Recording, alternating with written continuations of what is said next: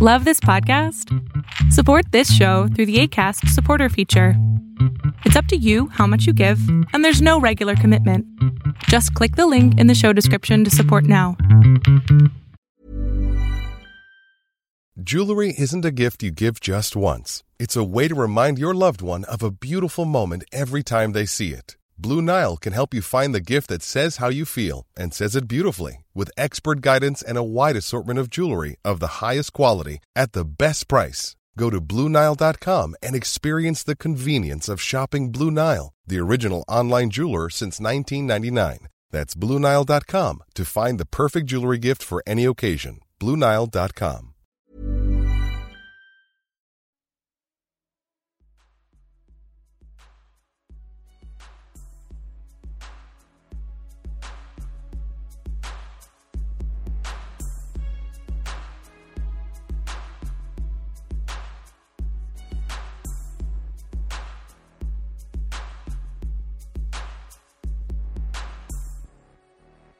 Welcome to episode 5 of Why Are People Into That? I'm your host, Tina Horn, and boy, have I been jet-setting it this April. I spent the first week of the month in Toronto, my 5th time attending the Feminist Porn Awards.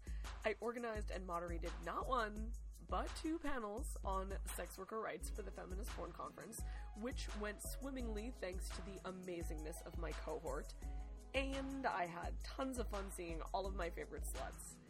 This week, speaking of sluts, I'm off to the Bay Area, where, as many of you know, I resided for 10 years, for the International Miss Leather Contest, where I'm teaching spanking, dirty talk, and more sex worker self-care workshops.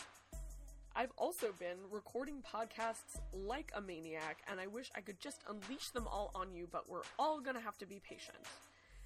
For episode 5, I had the frankly genius idea to interview my friend Zill Goldstein, who is an actual nurse practitioner, about the sexy phenomenon of naughty nurses. I wanted to know, how did nurses get to be such popular sexy archetypes? And how does a medical professional like Zill feel about something like medical play? Zill and I also talked quite a bit about gender and pronouns, and actually burst into a spontaneous mock medical roleplay, which has never actually happened on this podcast before, so you don't want to miss that.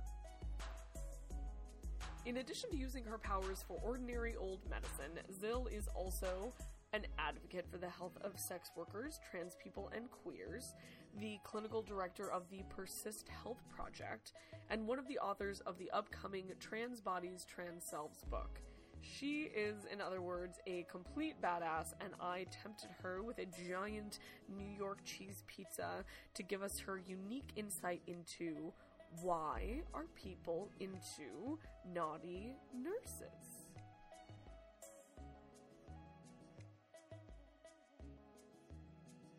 Alright, the magic is happening. I'm Tina Horn, and I am so happy to be on my couch with the fabulous, the one, the only, the very qualified Zill Goldstein. Hi. Not Goldstein. No, Goldstein, as we just reviewed, I'm very much a Jew. Well, it takes one to know one. Cheers. Cheers! And I'm so happy that Zill is on my couch, as she often is. I have more clothing on than usual. That is true, but this is a podcast, so I don't even have to make you sign a release if you wanted to take your clothes off. Oh my goodness, I'm completely naked, and I'm gonna stop right there before I go on. Why say you're naked when you're not naked, though? Where's the fun in that? Bragging rights about being on a couch naked with Tina Horn. Well, you could have claimed that a long time before now, but cheers. Cheers. In any case, I don't want to be too presumptuous about what to reveal about your qualifications for our subject of today's podcast, which is why are people into naughty nurses? I feel like every time we say naughty nurse, we have to go. Exactly. It's like on Nickelodeon when they would release the slime onto you when you... Totally, and everyone would be shocked every time. Every time, yeah. It's funny that we're talking about naughty nurses and naughty nurses are a thing, because there's a study that was done in, 2009 that I don't actually have a full citation for, that ranked nurses as one of the top 5 most trusted professions, possibly even the most trusted profession, which is part of what I find so amusing about, the naughty nurse ethos. I'm sorry, I'm just jumping right into it without introducing myself. Don't be sorry. Wait, we'll go back to you later, but let's just roll with that. Okay, great. So the thing that I'm hearing from that's really interesting is trust. So why do you think that trust would hold some sort of erotic allure or kinky allure for people? Sure. I mean, it's an inversion of power, right? The person who you're supposed to be able to trust, who's supposed to be the motherly substitute when you are old, sick, and infirm, is somehow taking advantage of you. Or young, sick, and infirm. But the person who is supposed to be our caretaker when we are at our most vulnerable, or when we are vulnerable, is somehow perverted and taking advantage of us and that power over us. And it's a specific kind of vulnerability too, because of course when you are ill, or when you require some kind of caretaking for whatever reason, you're obviously emotionally vulnerable in some ways, but I feel like there's a very strong physical component to your vulnerability where you're literally naked, or you're literally actually wearing, a clothing that is very humiliating because it's not really clothing, but not in a fun way. So I wonder if that is part of why so much of medical play in general, and I think nurse fetish stuff in particular is has so much of a fetish component, right? There's so much of a physical component to it. There are lots of things you can buy. The thing that I'm excited about talking about today is that I feel like a lot of the stuff that we talk about on this show is abstract and conceptual and esoteric, because that's where my leanings are, but the naughty nurse thing actually is very grounded in a lot of physical components. It's all about, the right outfit and the right enema bag. Yes, it is all about the right enema bag. Okay, we'll get back to enemas, but let's talk about you. Sure. Now that we took that little detour and talking about trust and physicality and all those different things that we might unpack later, let's talk about you. What is your relationship to the idea of a naughty nurse? Well, I am in fact a nurse. Ah! And I rarely behave myself. No, I'm sure you behave yourself while you're on the clock. I do. Except when you're sending dirty text messages to people, which is a rumor I've heard about you. I'm not on the clock right now, so but I can send all the dirty text messages I want. That's true. Okay, so you're not so you're naughty off the clock, and you're a nurse on the clock. I am a family nurse practitioner. I do many things. One of them is that I am the clinical director at the Persist Health Project. Radical. Which is a free and low-cost health services organization for people who are involved in the sex trade. You can find us at www.persisthealthproject.org. Ba-bam!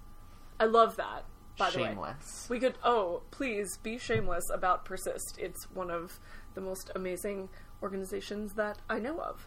Oh, well, thank you. Yeah. Should we do a pronoun check-in? Oh, yeah. Let's do a pronoun check-in. Tina Horn, what are your preferred pronouns? Her is fine. She is fine. Are there any others that you like to use? I'm one of those guys that is sure, you can use whatever, but I'm a lady. I'm a lady, and I prefer she. I guess I do prefer she and her, although when people he me, I'm like, oh, it's so titillating. I also have recently, it comes up for me again and again, this is a total digression, but that's fine because it's my fucking podcast.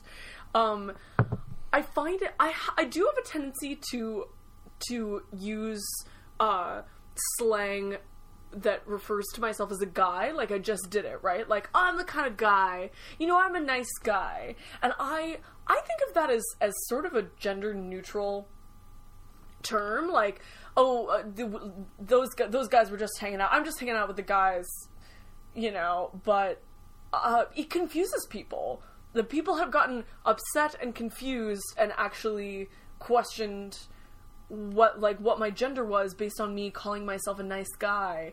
And I find that really interesting. I mean, I feel like particularly in, like, queer sex positive land, people are super attuned to that sort of thing. These are not folks like that, though. It's actually mostly, like, straight folks who I talk to sometimes. Wow. To get things. No, in all seriousness, I love you, straight people. But it tends to actually be sort of more like normies who are confused or upset by me calling myself a guy. I mean, you look pretty queer, and so, which I mean is a compliment. Of course. And so I think that, it's easy for people to be like, oh, I have to pay attention to the things when they're around you. Like, when people read me as trans, they're, like, super sensitive, and they're like, oh, I mean, I don't know, and stuff. And I'm like, this is a much bigger deal for you than it is for me. But I feel like part of that is that people are like, I'm going to listen in really carefully because you look different from me, and I'm going to try and read your gender really hard. And so when people get thrown off, I don't know, it's like I go to work every day, and I wear a pencil skirt, and... I love that you do that, by the way. Thank you. You're not the only one. Doubtlessly. I feel like if I wear pants or something, there's just so much more, I don't know, like, I want to give people as many of the, like, right signals as possible, because I don't really, like, I don't know, I go back and forth on caring how much I pass, but I definitely want people to use the proper pronouns for me, which, by the way, what are your PGPs, my love? My actual preferred pronoun is wombat. And wombats, but most people have a hard time with that, understandably, so I tend to use she and her. What? So use that in a sentence. She and her? No! Wombat. So Zill and Tina were hanging out on Tina's couch, and Zill was talking about Wombat's professional experience running Persist. I love that. That is great. I have to say, can we talk about political correctness? Because I feel like I love that. And I love the sort of absurdity of that, even though, not to say that your preferred pronoun is absurd. Oh no, it's absurd. It's absurd. But, I've known a few people in my time who have sort of turned the idea of PGPs into a joke, sort of like exposed the absurdity inherent in taking it too seriously in a way that is like what you're describing, and I feel like it makes some people really tense and upset because we work so hard to try to persuade people that they should even ask, and then I don't know, I think... Right, well, and then you go around a room, and there's all of these people who are not trans, or not genderqueer, or not trans or gender non-conforming in any way, and... there's another project that I'm involved in that I'll talk about later. Yes. But, so everybody goes around a room, and, like, all of the people who aren't trans or gender non-conforming are like, this is my preferred pronoun, / what's a preferred pronoun? And then there's, like, a couple, like, trans or gender non-conforming people there who are like, oh, I'm, like, one of maybe 3 people tops in this big meeting that's, like, using something as a pronoun that is not what lines up with the gender that I was assigned at birth. And so I'm pretty much calling myself out in front of this room of people who haven't had to, like, have a critical relationship with their own gender. Or who just... Sometimes you have a critical relationship with your own gender and you end up cis at the end of that. Truth. I would say that for myself, not to be like, I'm oppressed too, but I also know, I know a lot of cis people who think critically about their own gender, and at the end of, not the end of all of that thinking critically, but at a certain point it's like, and after thinking critically about this for quite some time, my conclusion is that I'm cis, actually. I mean, and that's fine. I'm,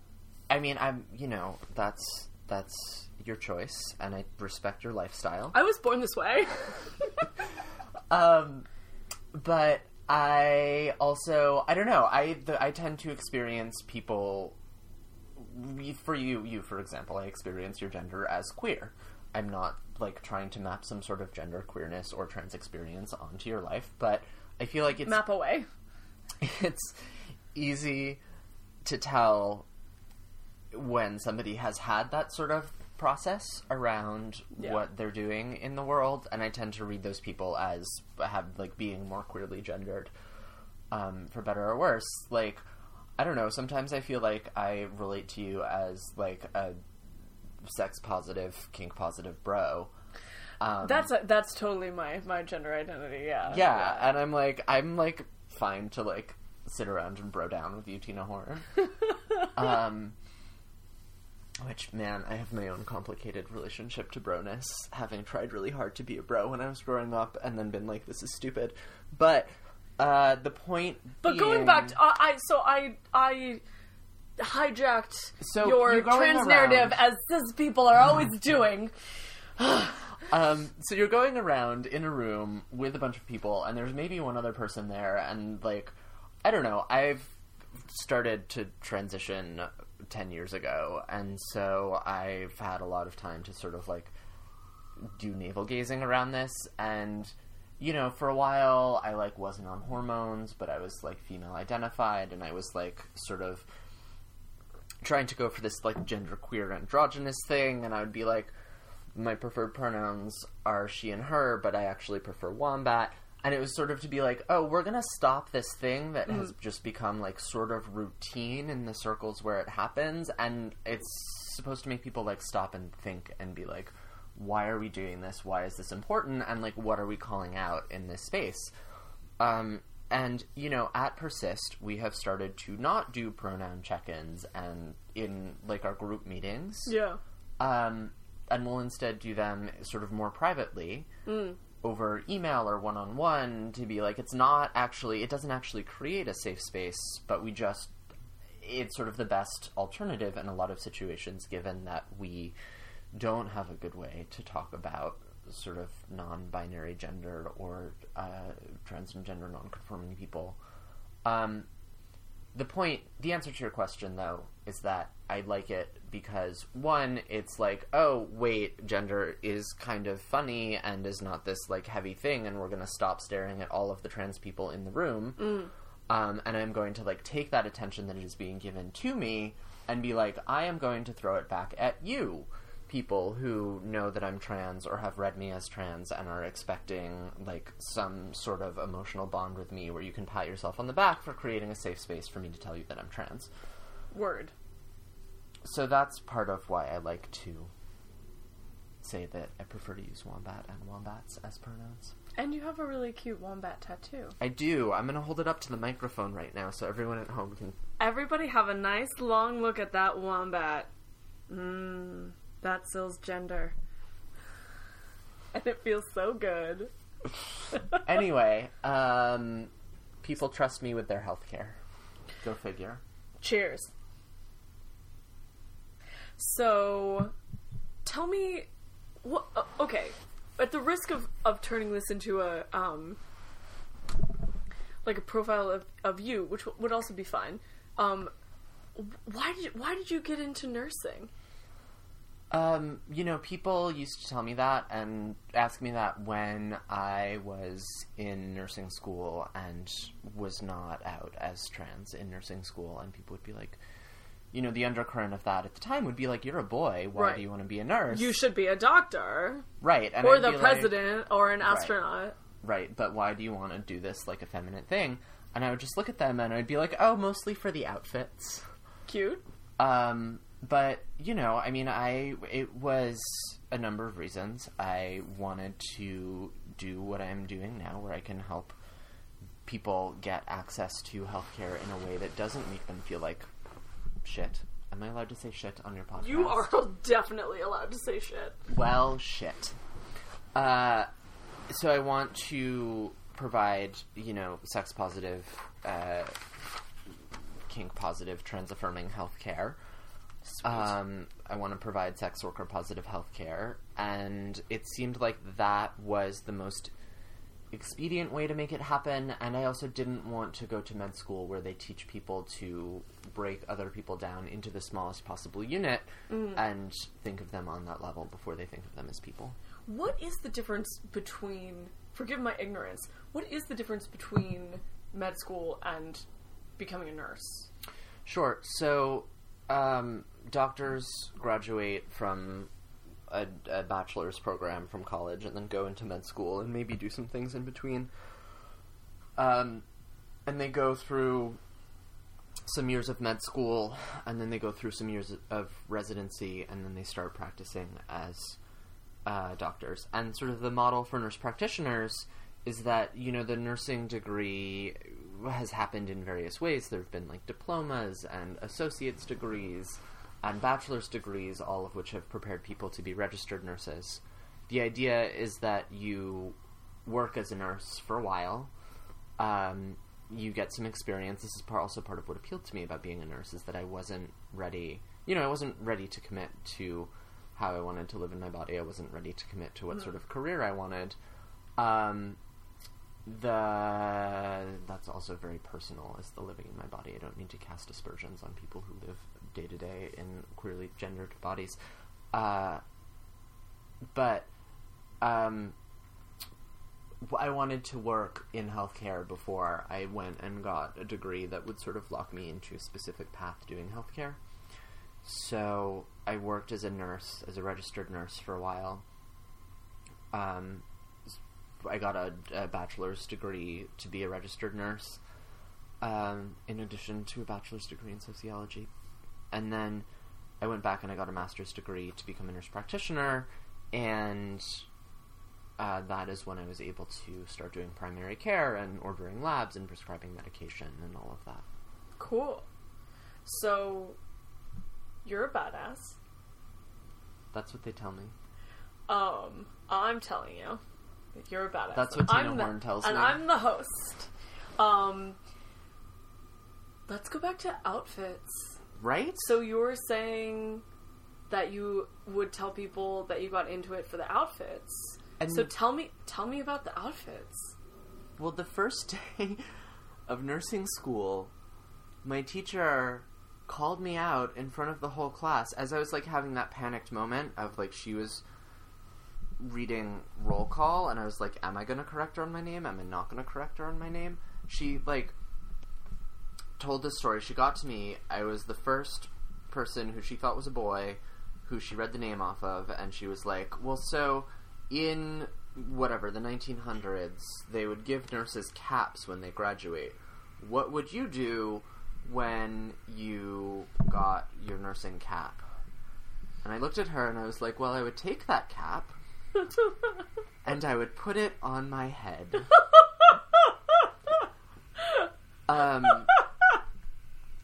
So, I mean, I think it's funny that I was, like, sassy about it being outfits, but there's also this, like, tradition of the, like, nursing outfit being associated with, like, power and whatever expertise is allowed nurses. And also, but, yeah, yes, definitely power and expertise, and also femininity. Right. So, the outfits are totally hot. Can you describe them? I mean, the classic nurse outfit is, like, you know, a white sort of thing that's kind of lab coaty that goes down to, like, I don't know, it depends on what kind of movie you're watching. Right. It can stop anywhere between, like, just above the end of the butt, just below the end of the butt, mid-calf, knee length, floor length. Historically they started out as sort of like floor-length gowns, and people would wear a nursing cap and sort of a white high-waisted belt. And through the years, the sort of outfits have gotten shorter and shorter, and now nurses wear scrubs. But,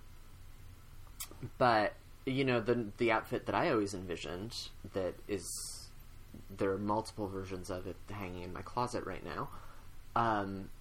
The white buttons up the front with a little red cross on the side, and of course the nursing cap that goes down to about mid-thigh, and is made of sort of a like flimsy fabric that has been bleached a million times, and is white because in carrying out the course of the heroic duty of nurses, you're going to get bloodstains on it, and you just need to be able to take it home and put it in the wash with the bleach, so you don't have to think about cleaning it before you make dinner for your husband.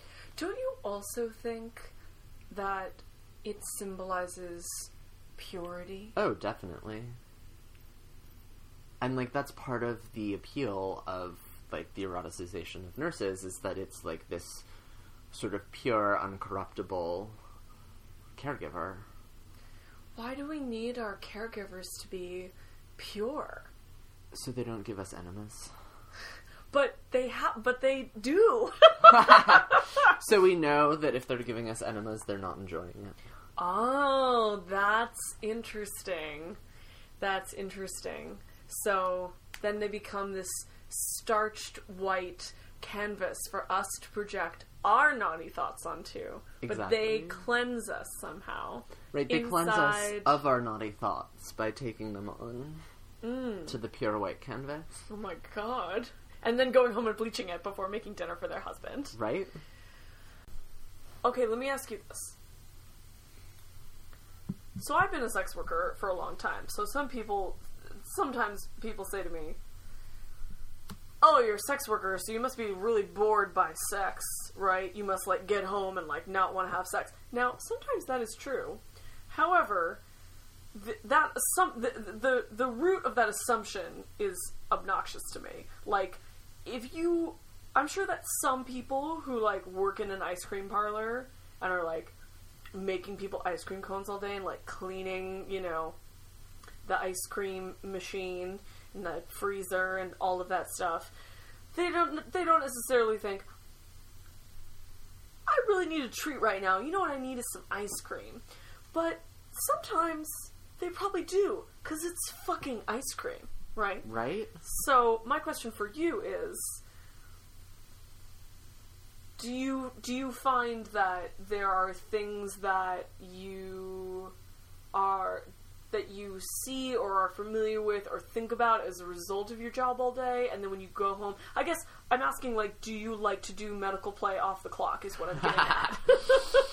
I mean, I was being coy before, but no, I don't do medical play off the clock. Do you fantasize about it? Are you interested in it at all? I have a little bit of a mental block about it, because I'm it's work. Right. You're fuck ice cream.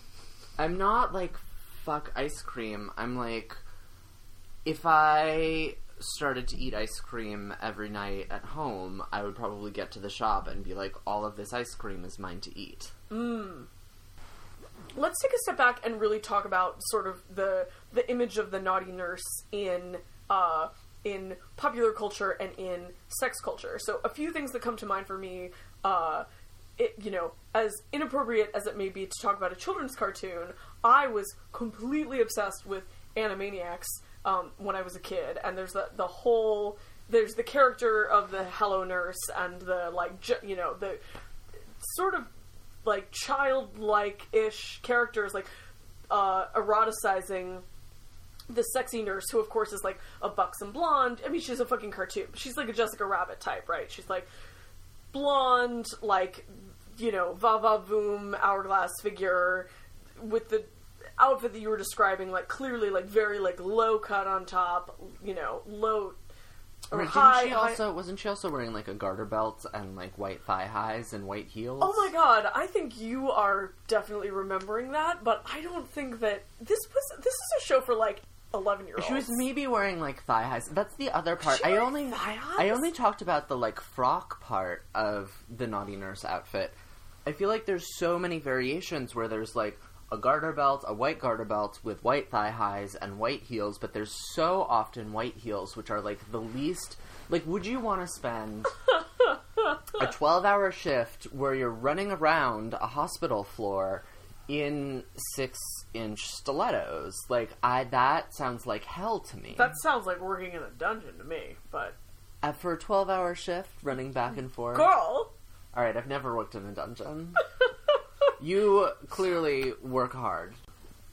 Well, okay, but let's talk about the garter belts and the thigh highs and the heels. So, yes, part of that is the fantasy image of the nurse, but I'm sure that if we actually really interrogated the history of nurse outfits, we would find, particularly in the 50s, in the 60s, they probably actually were wearing heels. They probably actually were wearing all of this very feminine, ornamental stuff. And I think that feeds into the idea of the nurse, it being just as important that the nurse is... ornamental is maybe taking it a little bit too far, but that she, as professional, is also presentable... and pleasing to the eye, as opposed to comfortable because of all the incredibly difficult work that she or he, obviously, of course, is doing all day. Right. I mean, well, and I think that part of it, too, is, like, the sort of repressed sexuality of the nurse, that it's, like, part of the fantasy is maybe uncovering that sexuality. Yeah. And that sort of is aided by the idea of the nurse as, like, an ornamental caregiver. But what's the difference? What's the difference between how we see a doctor and how we see a nurse? Oh, I mean, the doctor is in charge and powerful, and the nurse is someone who carries out orders and is in control but submissive. Who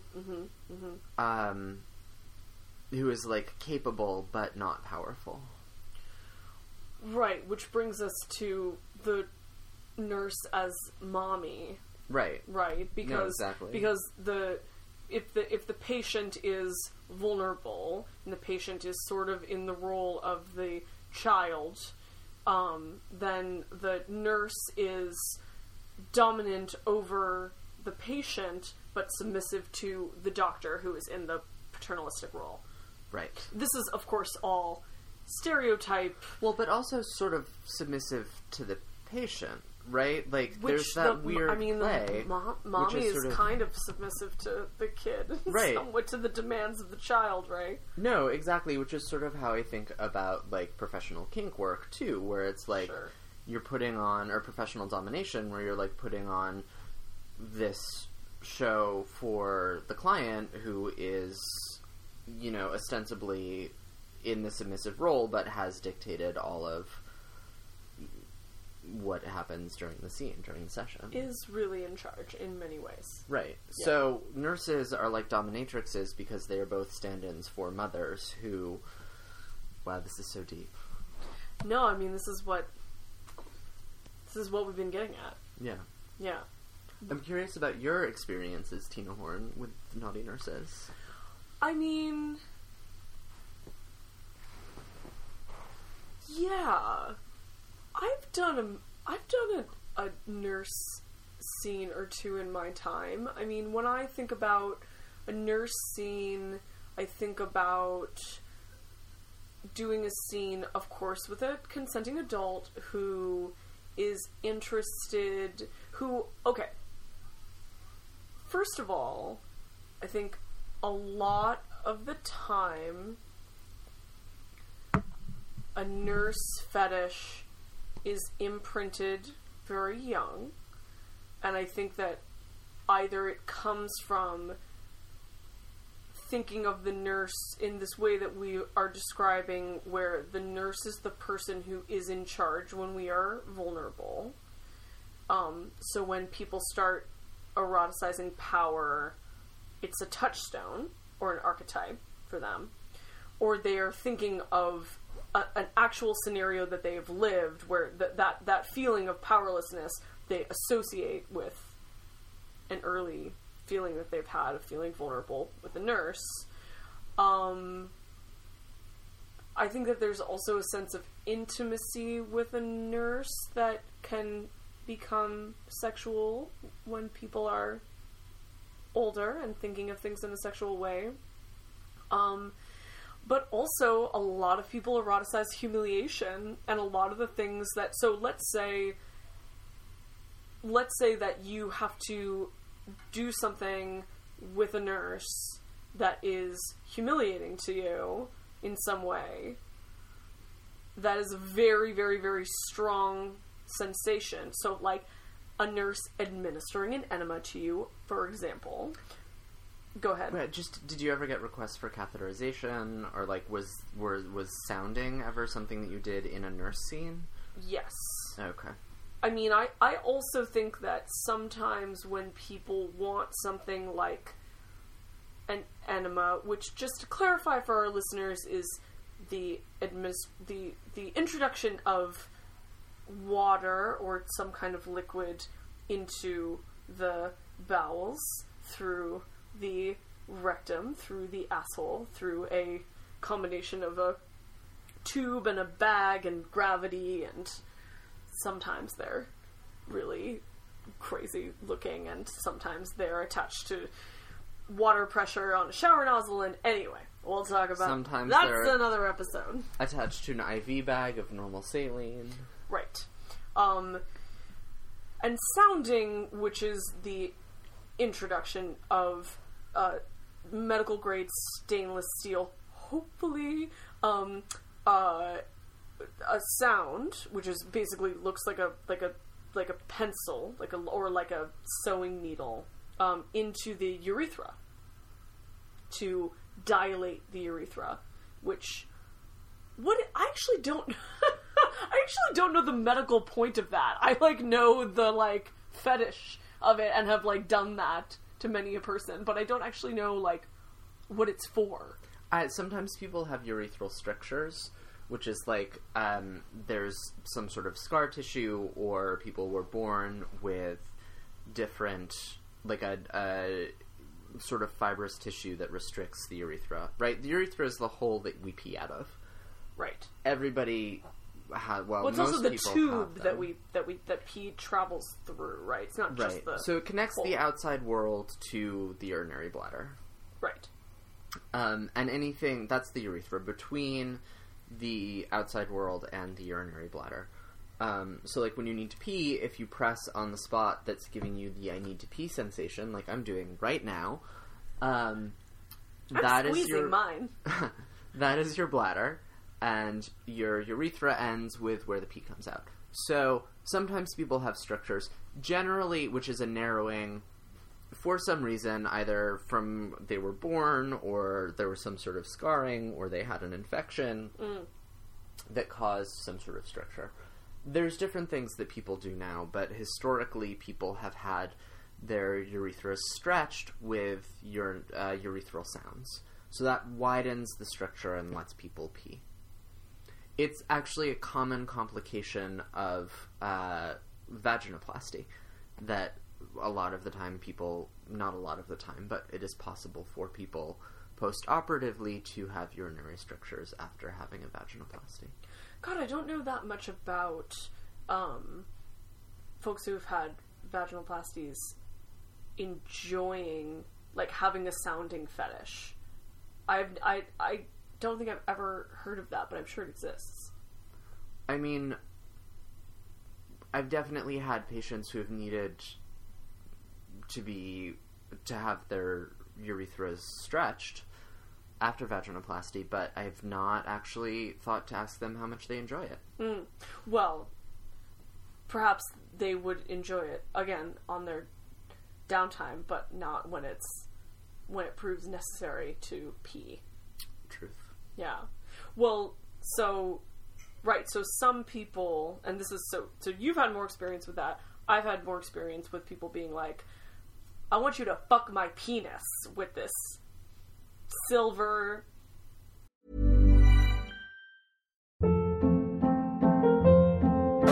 Hold up. What was that? Boring. No flavor. That was as bad as those leftovers you ate all week. Keke Palmer here. And it's time to say hello to something fresh and guilt-free. Hello Fresh. Jazz up dinner with pecan-crusted chicken or garlic butter shrimp scampi. Now that's music to my mouth. Hello Fresh. Let's get this dinner party started. Discover all the delicious possibilities at hellofresh.com. Pen, basically. Gently, nicely. But I feel like people who have that fantasy or that fetish or who want to explore something like sounding or something like enemas, or, I mean, we can talk about anal play as well, but I feel like sometimes people have the desire for the activity foremost, or the fantasy for the activity foremost, and then they either maybe like through masturbation and fantasizing, or because they saw a fetish movie, or just using their imagination, they construct the scenario or the characters around it, which sometimes, you know, I think a lot of the time it has to do with relinquishing of responsibility for their desire, which is not necessarily a bad thing. If it's within consenting adults, you can totally have the fantasy of relinquishing the fact that you want the thing. Like, this person is doing this thing to me, I'm powerless, or I have to do it for my health, or I have to do it for some other reason beyond the fact that... Right, I can't own my desire, and so I need to dress it up in this way. I mean, I just want to clarify that I think that sometimes, yes, sometimes people are unwilling to, quote-unquote, own their desire, but I also think that sometimes it's just another layer of hotness to relinquish control and to be like, no, this is not something that I want, this is something that is being done to me. Right. Well, I find that so much hotter as an intentionally constructed layer rather than a sort of denial of the desire for the activity. Absolutely. I definitely agree. So I think, you know, it goes both ways, but whatever the motivation is, I think that sometimes when people want certain kinds of activities, they dress it up with the nurse because, as we were talking about earlier, the nurse is a recognizable archetype or character that they, or even like going to the doctor or going to the nurse, you know, having an appointment is a familiar scenario that also grounds it and makes it feel more real for people. But you know, sometimes it's not anything quite as edgy as those things that we were talking about. Sometimes it's really just being touched. Sometimes it's being touched in a way that makes you feel vulnerable. You know, I've definitely had some clients who, you know, they want me to be a nurse, and they, you know, and sometimes they bring in sometimes they have medical gear, and sometimes they want you to wear the outfit, but sometimes you can wear a pencil skirt, as you do, and a blouse, or whatever. Sometimes they want you to wear fucking lingerie and be like, I'm a nurse. It's like, what hospital is this? But you know, whatever. The imagination does what it wants. Are they hiring?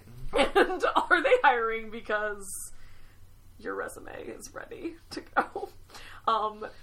But, you know, I think that sometimes they want to do a nurse role play because they just want to be, goes back again to being vulnerable. You know, the nurse walks in and, you know, she holds the power of the knowledge, right? She knows more about your body than you do. And she has more power in the scenario. Like, while you're in her office, she's in charge. And she gets to decide how and when she touches you. Whether that's something extreme, like what we were describing, or something really invasive, like what we were describing, or whether it's just feeling your genitals, touching your body, touching your nipples, you know. I mean, I think that sometimes, I think that men cis men often are not socialized to ever feel physically vulnerable except when they are in the exam room. And so that's what they go to in their minds when they want to have that feeling. It's the only thing that can help them make sense of it. So yeah, even just turning to the side and coughing.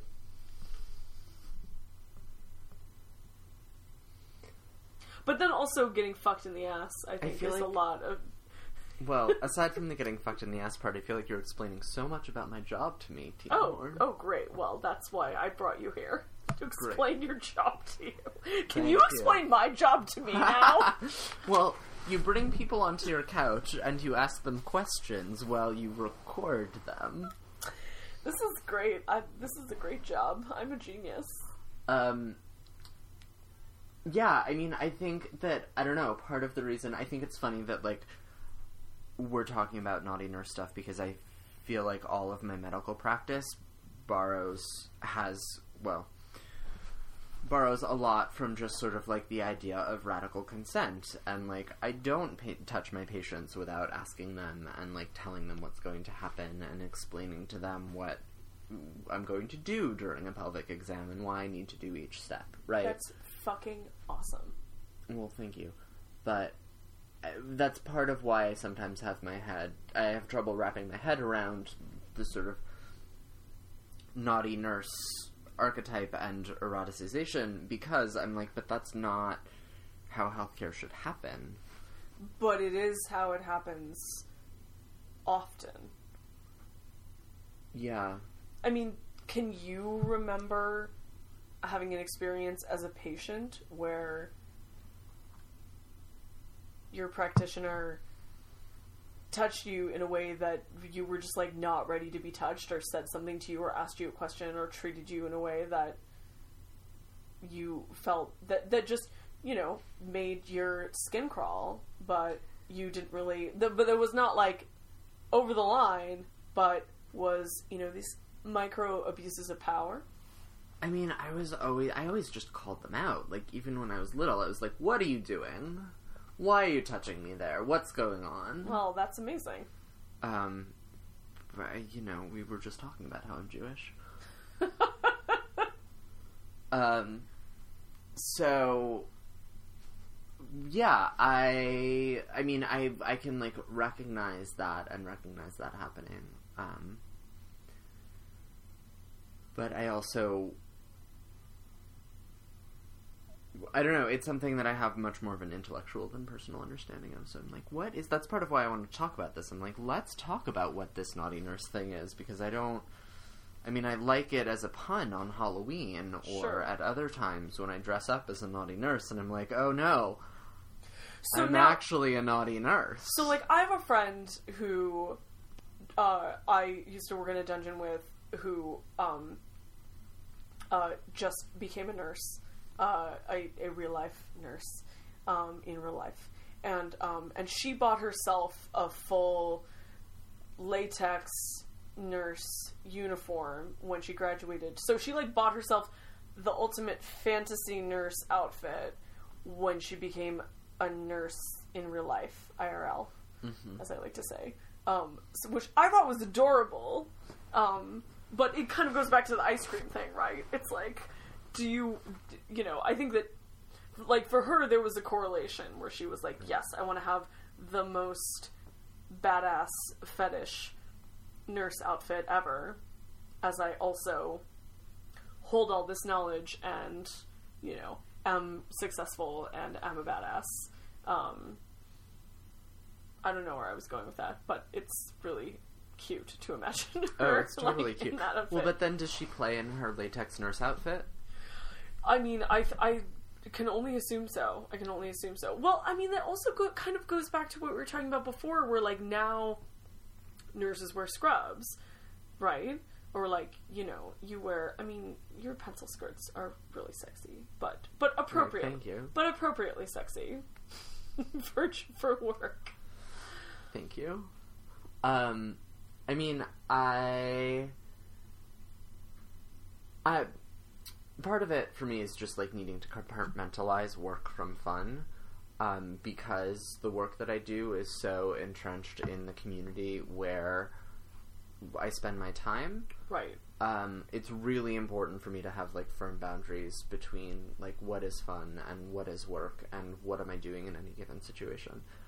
I can totally see that being, like, getting a latex nurse outfit being an act of empowerment. And, like, let's be real, I have a vinyl nurse outfit. I didn't go for the full latex. Is it white? It's white, black, and red. And it's yes. adorable. I bet it is. I bet it's really adorable. But at this point, okay, here's what I'm saying. Like, at this point, that outfit doesn't really actually have that much to do with your job. Because it's kind of a fetishization of an outfit that isn't really worn anymore, right? Right. It's kind of like the schoolgirl outfit, right? I mean, there are still plaid, like, actual Catholic schoolgirls in plaid skirts, but the, super short, attached with Velcro, plaid skirt and the, low neckline, white little top and the, like, bobby socks and everything like that. Like, that has very little to do with what it means to actually go to Catholic school, right? So your, like, vinyl nurse latex, when you put it on, you're not thinking about your job. It's just actually kind of a funny joke for anybody that knows you, and right. I'm sure, and you look banging in it. End of story. Right. Well, and then I never wear it out because I don't want people to be like, oh, let's do medical play. Right. But I also want, it's a way to own the sort of eroticization of the work that I do. Right? I'm like, I can take this and it can be mine, as well as sort of having to deal with it when I'm, like, doing a prostate exam and some dude is making some sort of comment about how hot that makes him. Right? Has that happened to you? Oh, yeah. That's obnoxious. It is. But, I mean, whatever. People are inappropriate. I feel like I've been thinking about this a lot lately. There's this way that people who do medical care sort of use the power that we were talking about before to, like, know more about their patients' bodies than their patients do, to deal with what they feel awkward about in interacting with their patients' bodies. Right. So all of those little microaggressions, I'm not saying this is true 100% of the time, I'm just saying that I can sort of see that as a way for people to deal with their own anxieties about other people's bodies. Right. Well, it also is occurring to me when I'm thinking about sort of the exam room, that probably for a lot of people being, either, okay, when the medical practitioner is of, I'm getting so caught up in trying to talk about gender.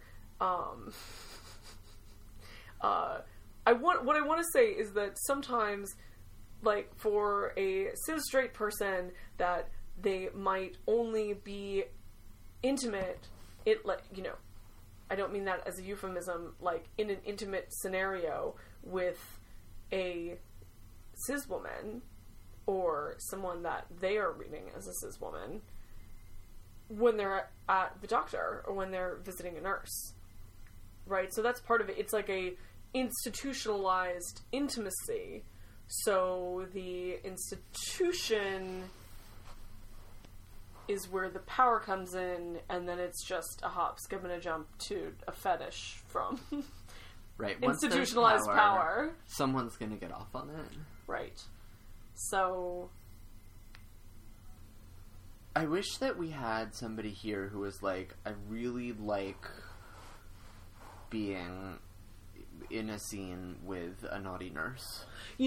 Okay, I actually am so glad that you said that, because I hadn't thought about it until just this moment, but when I started getting turned out as kinky in my mid-20s, in my salad days, the more that I started having experiences being submissive in great situations where I felt like I could explore, and situations of masochism as well, of exploring my own masochism as well, the thing that kept coming into my mind was being very young, probably like preschool, and playing doctor with like Fisher-Price, like hammer. What is the hammer? The reflex testing hammer? What is it called? Reflex hammer. Reflex hammer. Little plastic reflex hammer, plastic stethoscope. And I remember being so fixated on wanting to be the patient, but feeling like it was important for me to be the doctor first. And then I could completely give myself over to being the patient. And I remember after being the doctor, I'm sure, like, hamming it up and being like, oh, I'm sure you have something wrong with you, blah, blah, blah. And then being like, all right, now it's my turn, and, like, sprawling out on the ground and having, of course, nothing inappropriate, like, fully clothed doctor play, and having my friend, like, wearing the stethoscope and, like, putting the cold stethoscope, like, over my shirt, like, on my heart, and, like, tapping me with the little Fisher-Price things, right? And, like, I remember feeling so buzzy. Like, I can remember the body sensation of being, like, I don't know if I would say, like, turned on, because I was very young, but, excited and also transported in a way. Like, it was very magical, and it was a very physical feeling. And then as a grown-up, I found myself thinking about that sensation a lot, as a masochist, and so I think that, the explanation for that really just has to do with playing at being the receiver of sensation, and the vulnerable person, where the other person is making the decisions and calling the shots and holding the knowledge and driving. I'm not into medical play per se. I'm definitely it's not really my cup of tea. All the like when anytime I go into the dungeon and there's always the medical room and it's always the most like sterile and sort of like horrifying room to me. That's not my jam necessarily, although I definitely see the appeal, and if I'm being paid for it, I'm like, yeah, let's do this. But yeah, so I'm not necessarily somebody who's like, I want to be the patient that you're examining. Although, I don't know. It does sound kind of fun. Young Tina Horn certainly sounded excited by it a minute ago. I guess sometimes it's a matter of, and this goes back to, this is something that I do like to always try to talk about every episode, is if somebody thinks that they might be interested in either being a sexy nurse or, having a nurse fetish and, like, wanting to find a nurse, like, what is a good place to start? And, there are definitely there are entire catalogs and websites devoted to all kinds of super fun gear. Right. And for some people, the fetish and the gear is what it's all about, but I also really think that you can just have a very simple exam where one person you know, is the practitioner of something. You know. And just go from there. Well, and there's enough sort of knowledge in the ethos about what happens in a doctor's visit, right, that you can fake it pretty easily. I think that part of me is also just still interested in the, like, way that it's a role play. I don't know, I come at role play from a way of, like, power is fun, so how are the ways that we can dress up power? Yeah. And I think it's interesting to come at it from the other side of, like, what are sort of the known power dynamics that can help us? What are the known, like, roles that we can use to help access power dynamics? Yeah. So I think it's also just, like, an interesting inversion, like, are we building the trope to engage with power, or in an intentional, like, power is the goal, or is that, I don't know, I'm trying to not sort of be judgy in this moment, or is it, like, these are some of the familiar ways, like what you were saying before, that we can access power, and so, like, that is what we're doing. It doesn't even necessarily have to be that much, I think, about, domination and submission kind of power exchange. It can also be about caretaking, right? Like, sometimes a nurse is very tender. Sometimes it really just depends on your bedside manner. I feel like guess. I've had so many dates where people just expect that of me. Right. So that's its own set of issues where I'm concerned. But yes. But actually, I think that the image of the fetishized nurse is usually not tender caregiver, matronly even. It's much more severe. Oh, it's yeah. much more a nurse abusing her power. Right. Right? Which is, like, what's fun about the naughty nurse, is that, like, we've sort of invested all of this power in the archetype and having that abuse happen.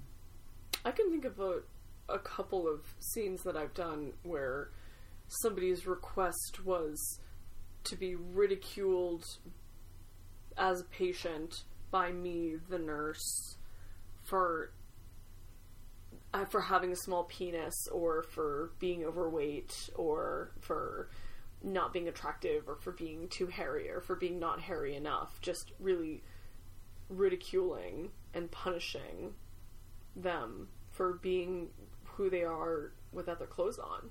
Right, well, and it's sort of a way to, like... What am I trying to say? It's a way to talk about bodies. And, like, make a more... sort of invest more power into the ways that we are humiliating people's bodies. Yeah.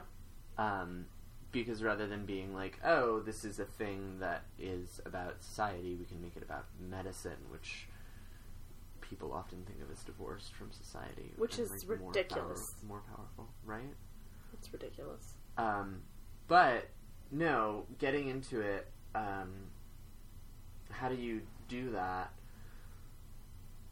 I mean, pay attention next time you're at the doctor.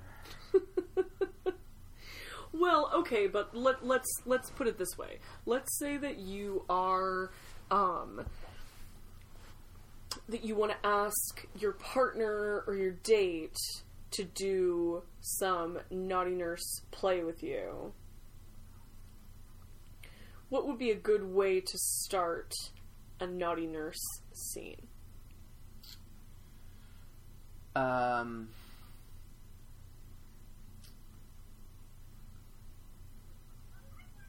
mean, it depends on what kind of scene it is. Right, because, well, and, like, what is the investment in that particular play? You know, if you want to do, like, a super realistic naughty nurse scene, then you have the person in the patient role either, like, sitting on a chair or laying down in a bed, and the nurse would then come into the room and perform some sort of bodily activity on the person in the patient role, or start asking them questions, right? Yeah, totally. So I mean, it could be sort of conventional medicine, but also it could be like, I've definitely had people want me to be like, oh, well, here at this clinic we have very new alternative methods that you may not have heard of, but right. we promise you they'll be much more effective than anything that you've tried before. Like, one thing you could do is you just start asking questions to, like, get into role. Yeah. If you're not... Yeah, like, I feel like that's a good lead-in if you want to, like, do some sort of specific activity. They can be like, well, we do this specific procedure here, but if it's also just focusing on power exchange, you know, you can start with an interview where you're like, well, like, how are you feeling today? What's going on? And then you can get into more humiliating questions, like, how many bowel movements have you had in the past 24 hours, and how many times have you voided your urine? I mean, I guess that's really what we're getting at here with the naughty nurse thing. It's having somebody, it's sharing very intimate physical activities, but also information with someone who is a virtual stranger to you, and talking about things and doing things with them that you don't even do with the people that you're intimate with in your private life. Right. Right? Which for a lot of people is comforting, right? And it's like, oh, this doesn't happen in my private life, and that makes it okay. Yeah. That it's happening in a medical office. Which is sort of another part of the reason that I'm not interested in medical play, is because I feel like part of what I do with my patients is I'm like, this is something that only happens in the office. Yeah, definitely. And so I feel like that's sort of my part of the relationships that I have with my patients. What are some other sexual questions to ask that are actual appropriate in the context of a medical exam, that are appropriate, but in the context of a sexy scene would be really... Do you want to do a role play right now, Tina Horn? Sure. Okay, great. Okay, I'm gonna lie on my back. You don't need to... I mean, most of the time when I'm talking to people about... I want to lie on my back! Lay down! Okay. Here. Lying down. See what I mean about the bottom being the one in charge? Right? Leading from behind. What was that? Oh, hello, Nurse Zill. Hi, my name's Zill. I'm a nurse practitioner. I'll be seeing you today. How's it going? You're seeing me already, clearly. I guess I'm a bratty patient. You are a bratty patient. What brought you in today? And don't say the subway. Oh, damn it. I was going to say the subway. Well, actually, almost like this is my job. Actually, I took the bus. Well, I have been having these urges, and I don't really know why or what to do about them. So what, can you tell me more about the urges that you've been having? Well, sometimes when I'm by myself, I have the urge to, you know what I'm talking about. Do you have the urge to, like, void your urine?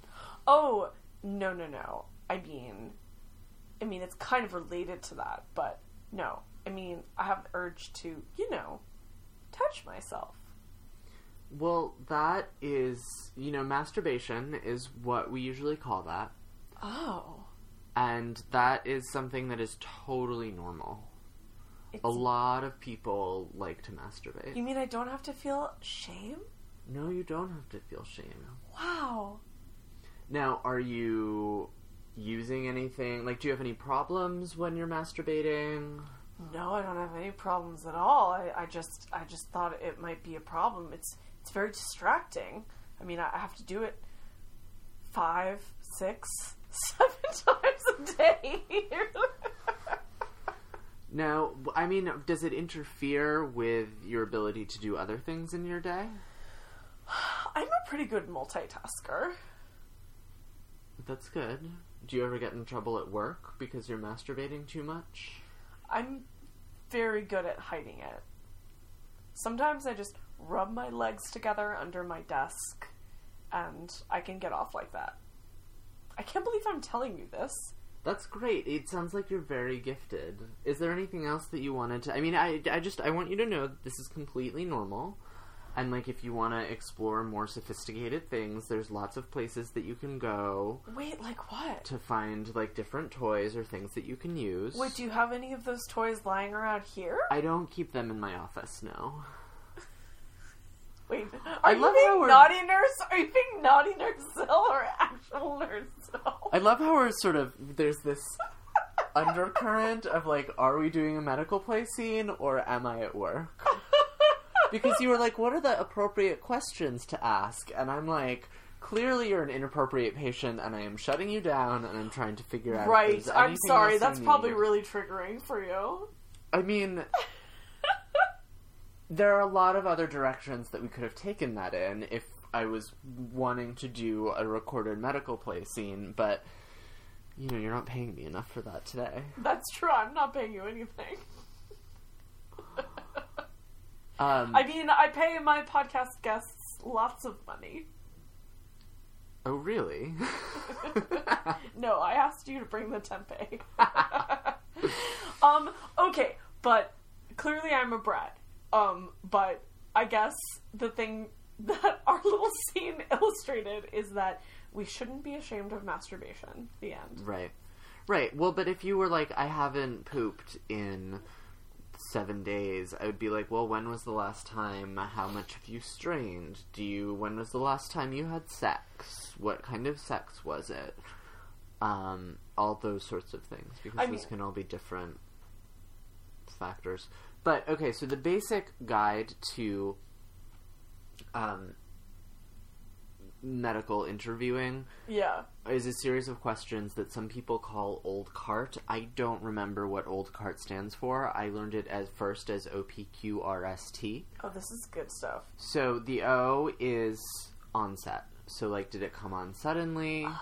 Did it come on gradually? So, like... Did all of a sudden you wake up one day and you were masturbating 7 times a day? Or was it like you woke up in the middle of the night and were having an orgasm and then realized you could do it yourself and gradually started to increase up to this, frankly, somewhat amazing masturbation regimen? So I like to think of myself as frankly somewhat amazing. The P is for provoke or palliate, which are things that make it better or worse. So there's a lot of different directions you could go in with your example, where it's like, is the problem that you want to masturbate too much? Or is it that you don't want to masturbate enough sometimes? Or is it that sometimes you're masturbating and... you, like, get off harder, and sometimes it's not. So, like, what makes all of these things better and what makes them worse? So that's P, provoke, palliate. Q, provoke, palliate? Yes. Q is quality. So, is it an intense desire? Is it a mild desire? You know, the classic example for quality is, like, pain. So, is it, like, a sharp pain, a dull pain, a burning pain? PQR is radiating. So, you know, again, with pain, do you have pain in your knee and it's just in your knee, or does it go up and down your leg from your knee? So, like, is that feeling located just in your junk, or does it go other places? QRS is severity. So, on a scale of 0 to 10, how badly do you feel like you need to masturbate right now? Do you want me to answer that? No. 10. It's 10. Thank you. I'm very flattered. I'm just gonna assume that I that's should about sit me. up because I'm still in my bratty patient mode, apparently. Yeah. Alright, let's... okay, I'm out of it now. And then T is timing. So, like, are there certain parts of the day where this desire is worse? Are there certain times of day where the pain is better or worse? So that's sort of like the quick guide to like asking somebody about a problem that they're having that they teach to medical students and nursing students. That's gold. That's really awesome. I have to say, I never learned that as a naughty nurse, so... It's an important skill for nurses both naughty and nice. Well, that's a good note to end on, unless you feel like there's some element of all of this that we haven't broached. I don't know, but I think it would be fun to put a class together on all of those things. Yeah. Well, so, is there anything that you want to plug besides the amazing Persist? Any classes that you're teaching or anywhere online that we can find you? I have a book coming out. Oh my god, amazing. Yeah, it's probably gonna be, coming out in September, is what the publisher has been telling us. It's called Trans Bodies, Trans Selves. Oh, right, of course. It's exactly what it sounds like. You can find it online at transbodies.com. And it is, sort of a guide to all sorts of things about trans identities. It's intended for trans people, for their parents, for people who are providing services to trans people, to friends of trans people, and it's written by trans and gender nonconforming authors discussing all sort of different aspects, from aging to medical transition. I wrote a couple chapters. I co-authored the chapter on employment, and I co-authored a chapter on sort of the day-to-day experience of being trans. I also helped edit several chapters, and I'm on the board of directors for the book. That is fucking awesome. I have to say, I have a couple of friends who are in the medical field who frequently ask me if there is such a resource, and there are a few things that I point them towards, but I'm so happy that you and all of the other contributors are making that project. Well, thank you. Well, thanks for being on the show. Is there anything that you want to say to the listeners before we sign off? Bye, guys. Bye.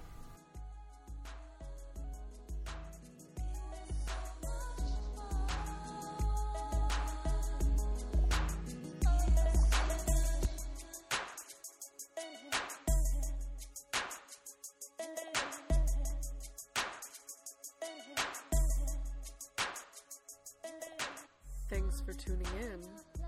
You can listen to other episodes on whyarepeopleintothat.com, subscribe on iTunes, and find out what we're up to by following at Into That Podcast and at Tina Horn's Ass. As usual, Why Are People Into That is produced and hosted by Tina Horn.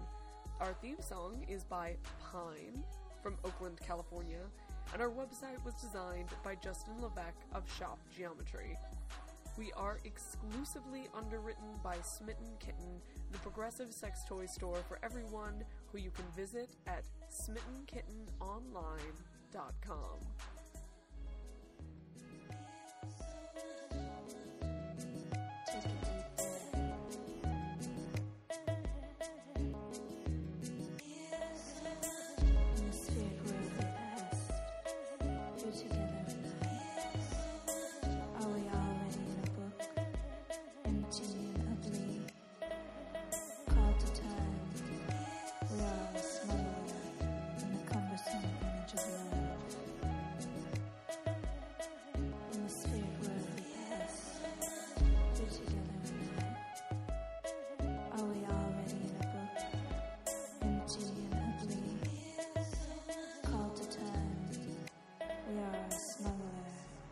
Cumbersome image of love.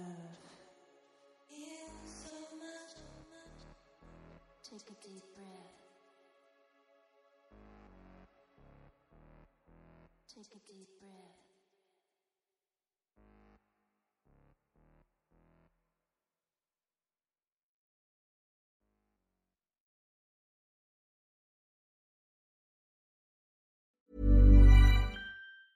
Ever catch yourself eating the same flavorless dinner 3 days in a row? Dreaming of something better? Well, HelloFresh is your guilt-free dream come true, baby. It's me, Keke Palmer.